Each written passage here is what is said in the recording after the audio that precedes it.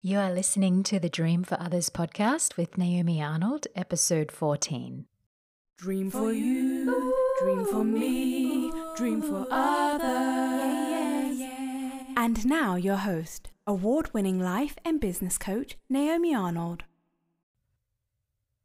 Hi there. I hope you are really well wherever you are in the world. Today on the podcast, I wanted to focus on a topic that is specifically targeted at coaches or other client-based business owners. So if that's not you, I'm really sorry, but this episode's not going to be for you today. We'll be back again next week on a topic that will probably be more aligned. It'll be about personal power next week. So stay tuned for that one. If you are a coach or you manage a service-based business, you might like to stick around though.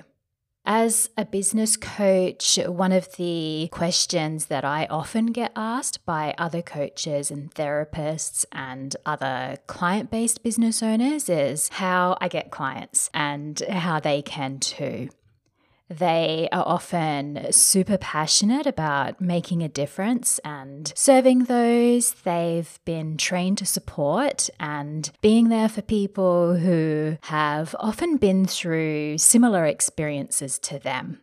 Many of them have undertaken training to craft their skills so they know how to coach or how to counsel or how to provide bodywork, but the degree or the course they didn't always teach them the part about how to actually get the clients in the first place. So I thought I would share with you today a method that has served me well in my business, and not everyone is going to like it, and that is of course okay, but I wanted to tell you about it anyway in case it does appeal to some of those who tune into this podcast.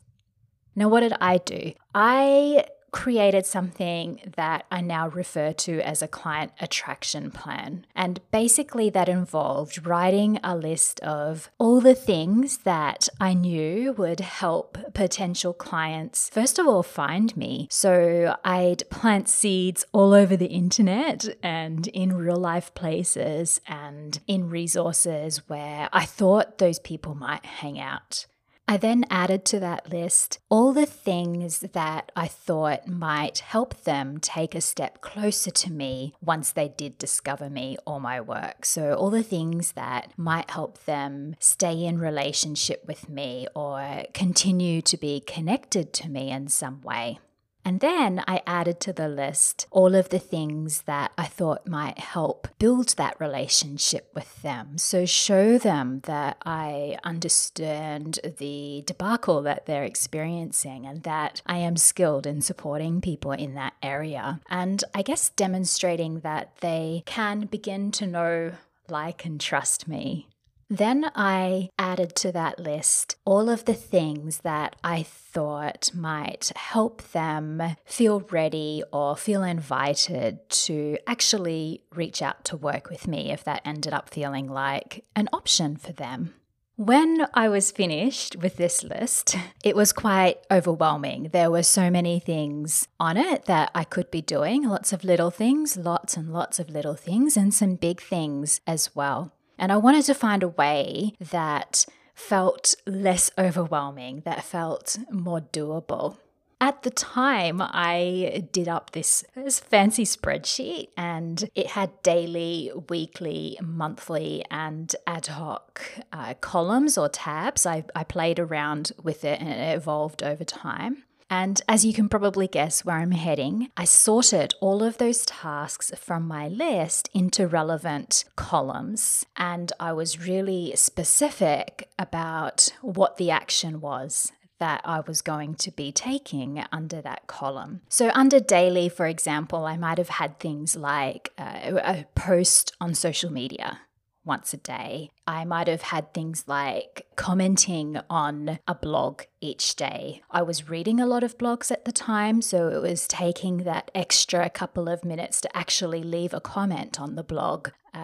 Things like leaving comments on Instagram posts under some related hashtag and being genuine in what I wrote there as well. Then under the weekly, I might have had things like a little prompt to remind myself to promote something once a week, whether that was a free resource or a testimonial or an offering or something else that reminded people that I had a business. It wasn't a blog or a hobby, it was business. I also had published a blog post or a podcast, depending on the time you were looking at my plan, or to write a newsletter, to pop into relevant groups and be helpful in the groups. Things like that were probably under my weekly column.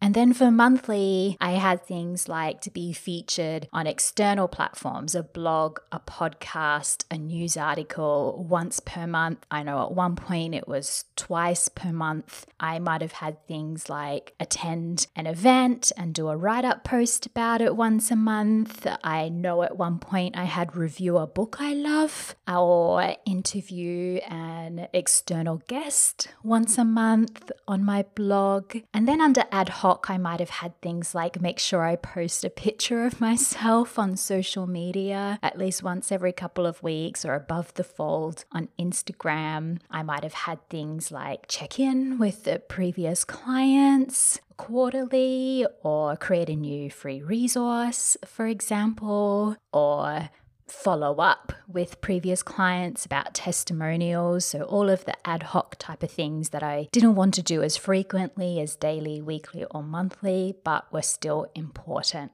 Now, these are really rough examples of how I broke down tasks and what those tasks might have been. And obviously, they would have shifted and changed depending on what felt right at the time and where I happened to be in my life and business in that moment.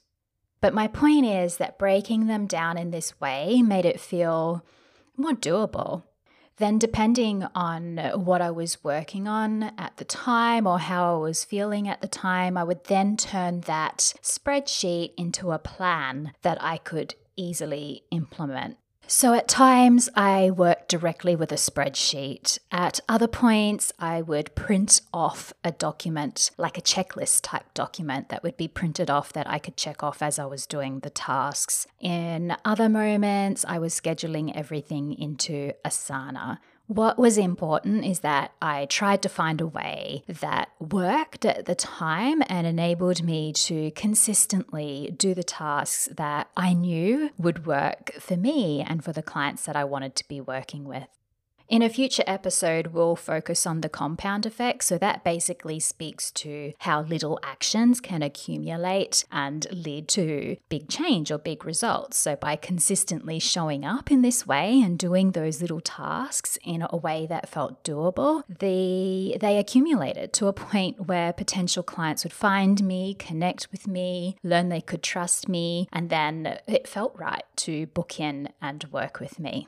Now, don't worry if this all feels a bit confusing or full on. I promise it doesn't have to be. In fact, my business partner, Cameron Aaron, and I have created a comprehensive free workbook that will help you with this. So if you jump on over to www.developingcoachcollective.com, I'll put that link in the show notes. You'll be able to get yourself a free copy of that workbook. And basically in the workbook, we will invite you to schedule 2 self-guided retreats for yourself at your venue of choice. And then during that first retreat, the workbook will guide you through the process of creating your own client attraction plan and creating one that actually feels right for you and for your context. Then on the second retreat, you will be guided through the process of actually implementing the activities that you have on your plan.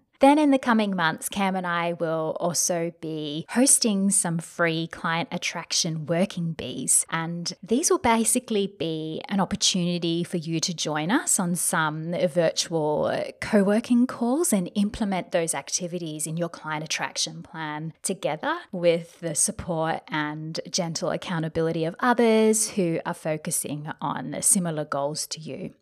We are doing all of this in the lead up to a new program where we'll be hosting calls like these and other support resources and spaces for coaches under Developing Coach Collective. So stay tuned to hear more about that in the weeks to come. In the meantime, as I said, head on over to developingcoachcollective.com. You can get your free workbook there and you can schedule in time to get started on those retreats and to get your client attraction plan created and in progress.